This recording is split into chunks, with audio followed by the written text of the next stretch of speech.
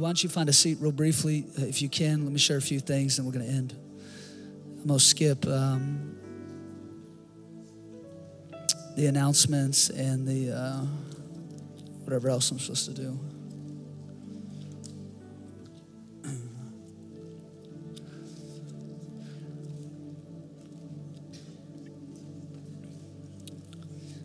We will receive an offering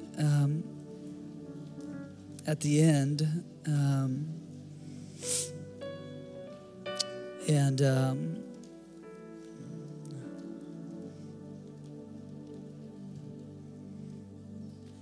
I really believe this, and I'm not saying this in any way to try to manipulate an outcome, but I really think that God is going to place on people's hearts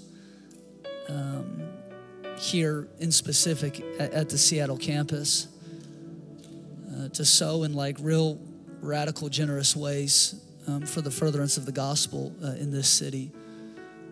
And that might be somebody here tonight, might be somebody watching online, but I just really sense in my heart, and again, I'm not saying this with any sense of manipulation or even motivation. I don't really try to motivate people to give here.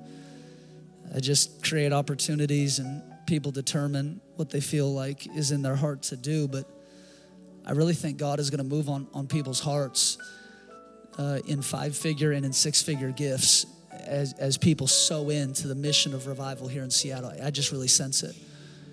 And I would encourage you, if you're here tonight, this isn't my message. I'm not even really going to preach. I think I'm just going to read some scripture, and then we're going to pray for people. But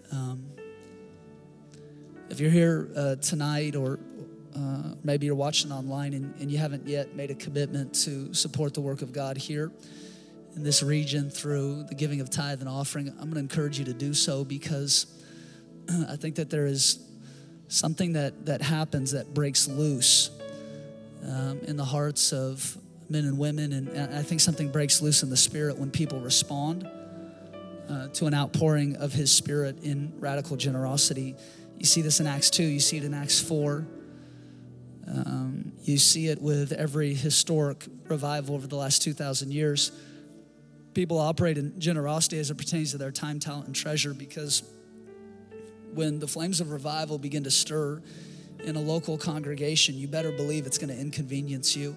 And I just think, and again, I'm not trying to hear my heart. I'm really not trying to sign up for anything else. I'm really not. I'm trying to sign up for less this year than I've done in the past. But I'm just going to go ahead and say it because I feel like I need to be faithful to do it. But it's just not going to surprise me, DB, if for a season we move into nightly or more regular gatherings here in this campus. And I don't say that because I'm trying to start another service or because I'm trying to get worship team to come and play at one more thing, but there is something about contending and through the construct of what's called prevailing prayer, grabbing a hold of that which God desires to do and stoking the flames of revival through prayer and contending. And I think in the American church, we've gotten so used to talking about revival and then relegating the move of God's Spirit to 25 minutes on a Sunday evening, and then everybody feeling good about revival and then going home. And I just think when God shows up, he doesn't really care about your schedule, and He doesn't really care about the inconvenience of your life. Not like He doesn't care like He's being rude, but when God shows up, it's His way or it's no way. It's His power or it's nobody else's power.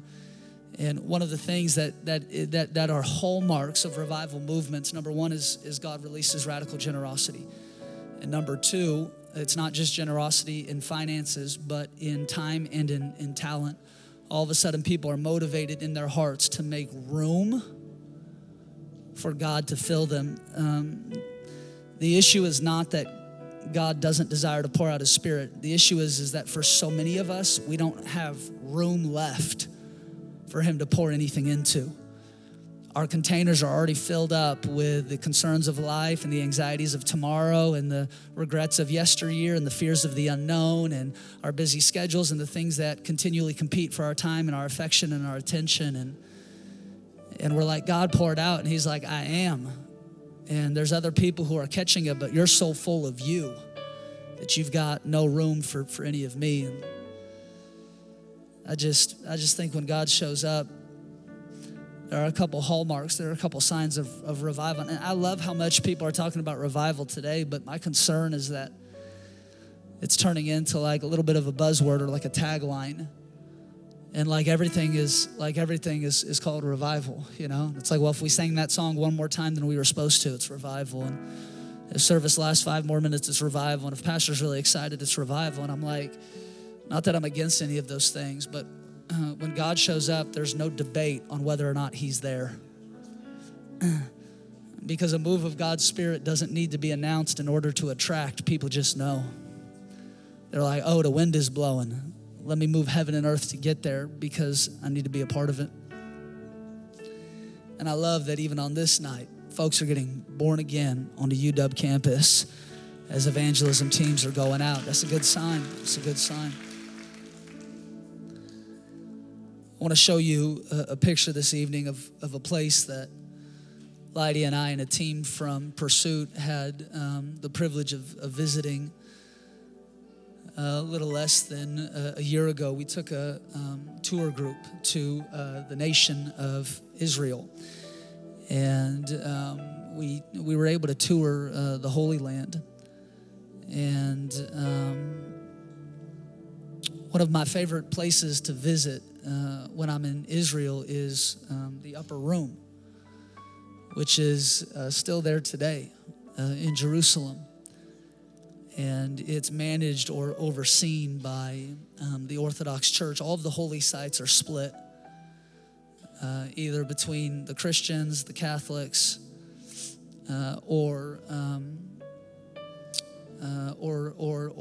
the Orthodox, and they kind of divvy them up on who oversees what as part of the legacy and the memorial to the ministry of Christ. And this site is still used today. It's still toured today by millions of pilgrims from around the world who come, and especially from the Pentecostal tradition where the Upper Room plays such a significant part in the kind of dispensation, the new era of God's outpouring of his Spirit.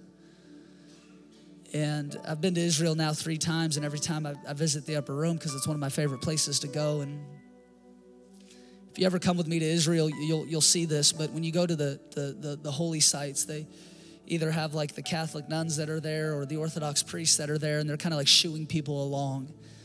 And they want to keep it a really holy and a serene environment. And they don't really like when people talk too much or take too many pictures or stay for too long in one place. They're always kind of like either shushing you or like moving you out like really quickly. And a few years ago, I was with a team and we went to the Upper Room. And for us, like, you know, standing in the Upper Room is kind of this surreal, transcendent, out-of-body experience because you're like, oh, it happened here.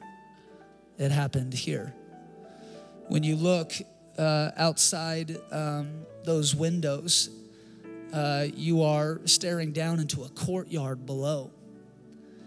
And that courtyard is where the 3,000 would have gathered to hear the proclamation of the gospel as Peter preaches on the day of Pentecost. So you're like there where the church was birthed.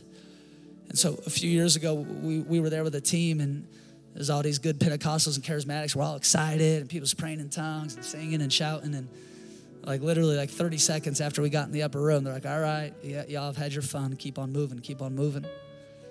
And it's like a very kind of like strict environment. And when we went with a Pursuit team last year, I was like, I know what's going to happen. We'll get in there, and Lighty's going to bring his guitar, and we're going to sing a half of one chorus, and the priests are going to move us along real quick.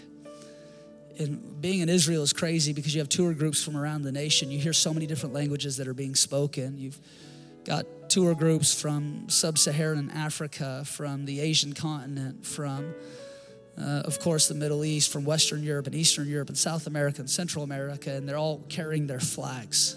So think about it. You're standing in the Upper Room. All of these tour groups are converging upon it because it's just slammed with people all day. And they're each holding different flags that represent the nations that they are from.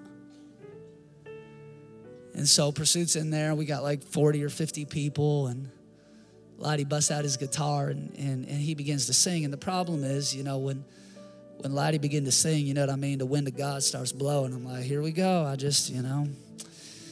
know what's going to happen. We in trouble now. And so I was with one of the Israeli leaders of the tour group, and I could see he was getting like a little antsy, like, y'all not supposed to be doing this, and it's too loud, and you got to move along, and you've been here too long. And so I pulled him aside and acted like I was really interested in the architecture of the room, and started to ask him like 1,000 different questions. Oh, and the plaster on the wall, and how did that get there? And he's like, I don't know. And I'm like, well, tell me more, And so I ended up striking up like a 7-minute conversation with him, just talking about the dumbest stuff in the world.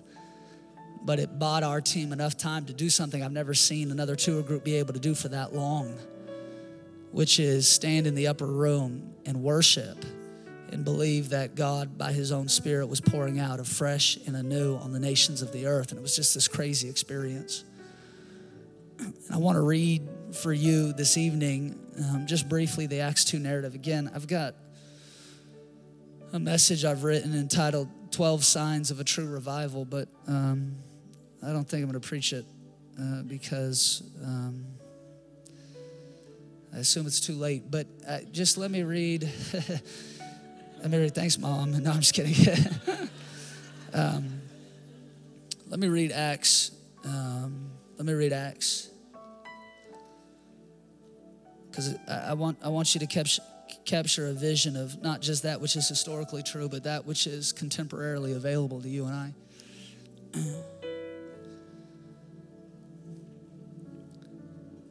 When the day of Pentecost had fully come, they were all, the disciples, all 120 of them, they were with one accord and in one place. The day of Pentecost, although Pentecostals like to claim it as their day, was actually a Jewish feast that Moses instituted. And it was to celebrate the giving of the law on Mount Sinai. And it was a yearly feast that was celebrated right around the time of harvest that gave thanks to God for the giving of the law. Fast forward 2,000 years from the giving of the law on Mount Sinai, and on the day of Pentecost, it is not the law that is given, but the Spirit that is given.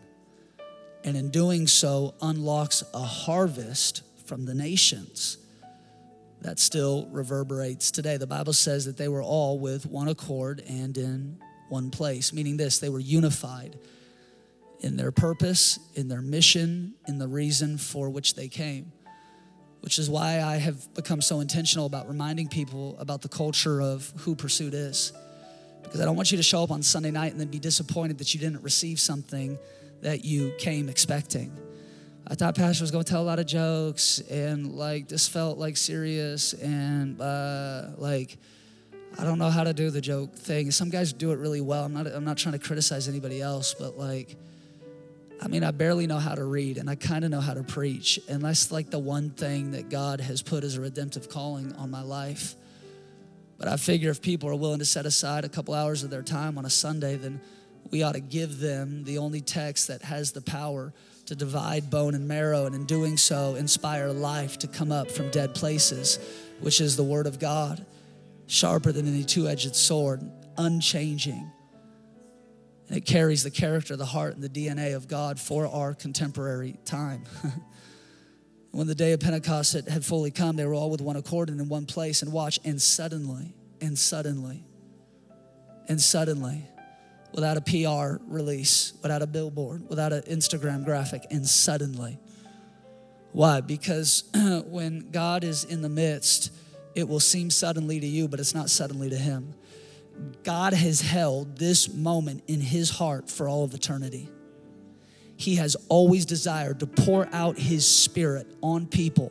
Not just that the Spirit would rest on people for specific tasks like it did in the Old Testament, but that it would indwell the very temple of their hearts, and that the Spirit of God would take permanent residence in the life of the believer, filling them with boldness and courage for the days that are ahead. This moment was suddenly to the disciples, but it was 1,000 years in the making for the God that we serve. And suddenly there came a sound from heaven. It was audible in a physical sense. It was something that was disruptive. It was off-putting in a sense. It represented a transition out of the material and into the transcendent. It communicated to those who had gathered in the room that they were crossing over into a holy moment. Think about, for example, when you attend a wedding and the groom is walking down the parents, and the bridesmaid and the groomsmen are walking down the center aisle and taking their places on the stage, and different guests and members of the family are finding their seat, and then all of a sudden, whoever's on the keys or controlling the music in the back, they will shift the tone and the track and the tenor. And all of a sudden, it will represent that the bride is about to walk down the aisle. And what happens? As the sound shifts, it signals to the people who are in the room that the moment that they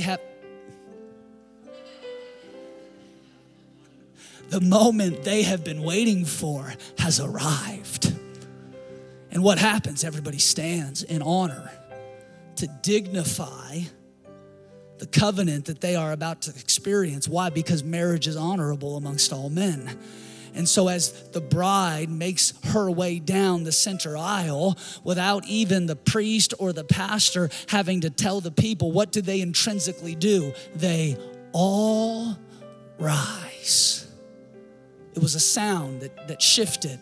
We are going from a secular moment into a holy moment, from a normal moment into a sacred moment. It was similar to the sound that the high priest heard in the temple when Christ was crucified on the cross and gave up his spirit, and the curtain was rent in two from top to bottom. It was a sound that signified we are crossing over into a new covenantal age by which all who call upon the name of the Lord will be saved. And just like the temple curtain was rent in two, the body of Christ was torn, and now we enter in through the veil of his torn flesh into right relationship with the Father. It was an audible sound released from heaven that signified to those who had gathered, you are now transitioning into another covenantal age, and things will never be the same. It's like when a baby is born in the hospital, and if it don't come out crying, the doctor is going to give it a little spanking on the rear end to get that baby to start crying so it clears its lungs of the amniotic fluid. It represents that there is new life that is arriving. It's not the cry that brings sadness to your heart. It's the cry that brings joy to your heart. It's representing a new life has arrived. A new chapter is being written. A new season of my life is about to begin. It was an audible sound. It was a physical manifestation that represented a spiritual reality. And that's why I don't have time for the critics who always want to criticize how other people interact with the presence of God. Oh, well, that person fell, and that person jumped, and that person cried, and that person laughed, and that person shook. First off, it's none of your business. Secondly, almost always the way that God moves is through a physical manifestation that represents a greater spiritual awakening. You think you're casually going to stroll into the presence of God one day when you cross eternity's shores? I'm just not the guy who claps. I'm just not. I'm more quiet. I don't like to shout. I'm very reserved, and I just thank you, God, for saving. Heaven's pretty cool. Streets of gold, cherubim and seraphim, four living creatures, saints, elders, and angels. I mean, it's great. It's great. And I just, let me just find a place where I can sit and scroll on my phone, and it's just fine. No, you'll be undone in the presence of God. You'll be uncool in the presence of God. You're going to shake, rattle, roll, jump, shout, fly. You're going to do it all in the presence of God. Because when you stroll into the presence of the holy, watch. And suddenly there came a sound from heaven as of a rushing mighty wind. Watch. And it filled the whole house where they was sitting. And then there appeared to them divided tongues as a fire, and one sat upon each of them. Now there's 120 that are gathered, which means that there are 120 unique and individual tongues of fire that are now resting upon the heads of all those who are gathered, which simply signifies to me this reality. Your flame has your name. It wasn't like Peter sitting next to Andrew going, let me borrow your flame. Hey, let me stick my head close to yours and see if your flame will jump on my head too. But see, that's the reality in our world today, because we don't have the perseverance or the diligence to seek God for ourselves. We're always trying to borrow somebody else's flame. But when a wind came from heaven and interrupted a 3-day prayer meeting in an upper room, all of a sudden they looked around and noticed there is a flame upon each of our heads, which tells me this: in this environment, God has something for you. He's got a flame for you. He's got an anointing for you. He's got oil for you. He's got something special for you. He's got a miracle for you. You don't have to live vicariously through somebody else's experience. It's for you. You were built for this. It's got your name on it. It's been reserved for you. It carries something that causes your personal characteristics, callings, skill sets, and anointings to be animated in a supernatural way. Your flame has your name. And now watch. And they were filled with the Holy Spirit. And they began to speak in other tongues as the Spirit gave them utterance. Now, it was an unknown language to them, but it was a known language to God. Because like Paul says in the book of Romans, when the Spirit prays through you, it's through groans and utterances that no man can understand. And can I tell you, you have not yet grabbed a hold of the hem of his garment until you pray prayers that nobody else can understand. I'm not saying everybody has to speak in tongues, don't get it twisted. I'm talking about like Hannah, the mother of Samuel, who was so intent that God would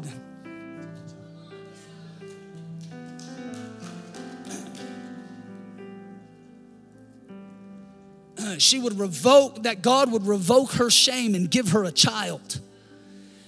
That her lips moved, but no sounds came out. It was a prayer so deeply carried within the container of her soul that it didn't make sense to Eli. But it wasn't Eli's burden to birth, it was Hannah's. And she so tapped in to this desperate cry to the God of her forefathers that she said, I'm not leaving this tabernacle in Shiloh until God hears my prayer. And I'm telling you, you have not met God on the threshing floor of your life until you pray prayers that other people don't understand. And the disciples in this moment begin to speak in unknown languages, in unknown tongues, as the Spirit gave them utterance. Now watch. And there were dwelling in Jerusalem Jews, devout men from every nation under heaven. And when this sound occurred, the multitude came together and they were confused because everyone heard them speak in his own language. It doesn't say the disciples were speaking in those languages. It says men gathered and heard their words in their own language. I believe what's happening in Acts 2 is the Spirit is giving them utterance and they are speaking in the language of heaven. And God is operating by his Spirit as a translator between those words and the ears of the men who are gathered below. They hear, watch, the wonderful works of God, each in their own language. And they were amazed and marveled, saying to one another, look, are not all these men who speak Galileans? How is it that we each hear them in our own language, which we were born? So they were all amazed and perplexed, saying to one another, whatever could this mean? Others mocked them, saying they are full of new wine. They were filled with new wine, just not the new wine that those who had gathered were there to expect. this concept of new wine is used all over Scripture. I preached it 2 weeks ago out of John 2, the miracle at the wedding of Cana, where Jesus turns water into wine, thus beginning the 3.5 year career of his public miracles. New wine is used all over Scripture to represent kind of the upon of God's Spirit, a fresh awakening of sorts by which God does new things in a new way and inspires people unto new and greater realities. And that's what's happening here in this moment. The crowds are confused, and the only rebuttal that they have to the disciples who are gathered is the same rebuttal that Eli has to Hannah. You're drunk. And Hannah responds, no, I'm not drunk. I'm desperate. And in fact, I'm not leaving until God gives me a miracle. And Eli says to her, God will grant you your request. He will revoke your shame. He will open your womb. You will have a son. And Hannah responds, and when I do, I will give him to the Lord, and I will raise him in the presence of God. And she did. Now watch. But Peter, standing up with the 11, raised his voice, and he said to the men of Judea and all who dwell in Jerusalem, let these words be known to you, and heed my words, for these men are not drunk, as you suppose, since it is only the 3rd hour of the day, which would have been 9 a.m. But this is that which was spoken by the prophet Joel. All of a sudden, Peter, under the unction of God's Holy Spirit, is now exegeting for the first time a New Testament passage in accordance with an Old Testament prophecy. For the first time, outside of Christ, there is somebody who is making an ontological connection in between the covenants. What Joel prophesied in generations past is now being fulfilled in your midst. This is that. Now watch what he says. Quoting Joel, and it shall come to pass in the last days, says God, that I will pour out my Spirit on all flesh. Sons and daughters will prophesy. Young men will see visions, and old men will dream dreams. On my menservants and on my maidservants I will pour out my Spirit in those days, and they shall prophesy. I shall show wonders in heaven above, signs on the earth below, blood and fire and vapor and smoke. The sun will be turned into darkness, the moon into blood before the coming of the great and the awesome day of the Lord. And it shall come to pass that whoever calls upon the name of the Lord will be saved. Now you notice as Peter quotes the prophet Joel that as he goes through the taxonomical classifications of people in that society, what he is communicating is that the Spirit of God no longer just rests on men. It no longer just rests on a prophet or a king or a judge. No, all who call upon the name of the Lord can and will be saved, and by virtue of their salvific experience, the Spirit of God will fill them up to overflowing. So if they're a male, they're qualified. If they're a female, they're qualified. If they're a servant who is low on the socioeconomic ladder, they are qualified. If they're a king and a priest, they are qualified. If they're young like a son or a daughter, they're qualified. If they're old like a grandfather or a grandmother, they are qualified. Why? Because this is the dawn of a new age of God's Spirit. And it's interesting to me that he says the young will prophesy and the old will dream dreams. Because all throughout the Old Testament literature, actually that type of kind of bifurcated linguistic reality is reversed. It's the young who have dreams, and it's the old who prophesy. It's the young who are the dreamers. It's like Joseph, who wears the coat of many colors, whose life was identified by the dreams of the young. But when Peter preaches Joel's sermon and says this is being fulfilled in your midst, he says, no, actually the Spirit of God, which is the ultimate qualifier on your spiritual resume, will even enable the young to prophesy, not out of their own knowledge or out of their own experience, but out of the depth of the river that they have been dunked under.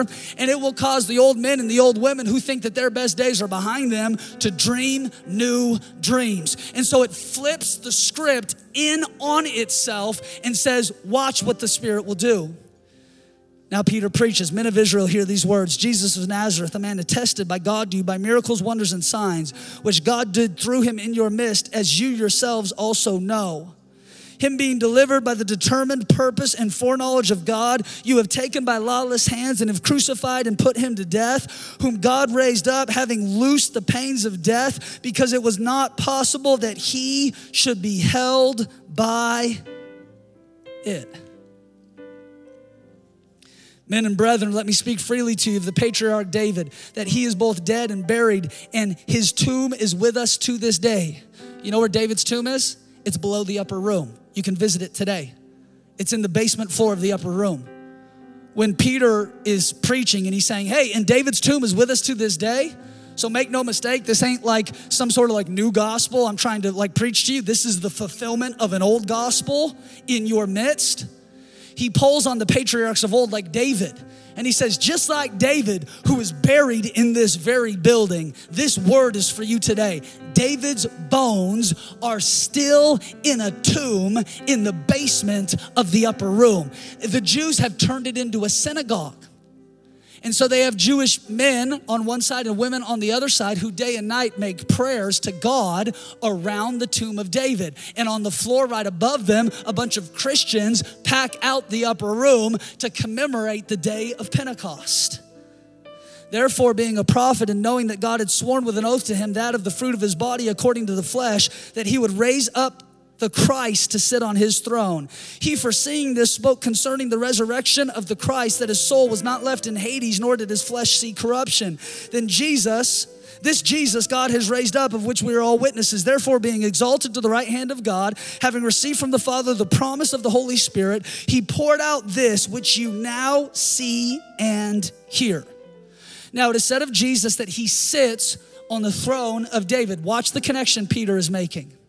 In the same way that God is pouring out his Spirit and the tomb of David is literally below us, this outpouring of God's Spirit on the day of Pentecost is representing and signifying that Christ did not stay in the grave. He did not stay in Hades. His flesh did not stay or succumb to destruction, but he is seated now above on the throne. He is literally seated above that where David lies.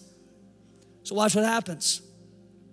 Therefore, let all the house of Israel know assuredly that God has made this Jesus whom you crucified both Lord and Christ. Now, when they heard this, watch, they were cut to the heart.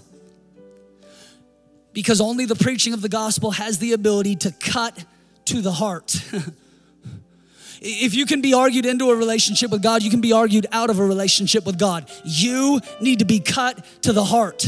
If you're here today and the preaching of the gospel has not yet cut you to the heart, you've got an opportunity to put fresh faith in the risen Savior. This is not some sort of like apologetic argument by which you've weighed everything and then you consider it makes more sense than it doesn't make, so kind of let me try out this Jesus guy. No, the preaching of the gospel is for the express purpose of cutting you to the heart. Why? Because when your heart is cut, the heart of stone gives way and reveals the heart of flesh. When your heart is cut, it allows the seed of the gospel to be planted in the fractures of that which has been sliced open. And through the watering of God's word and the empowerment of his Spirit, that seed of the gospel produces a tree of life.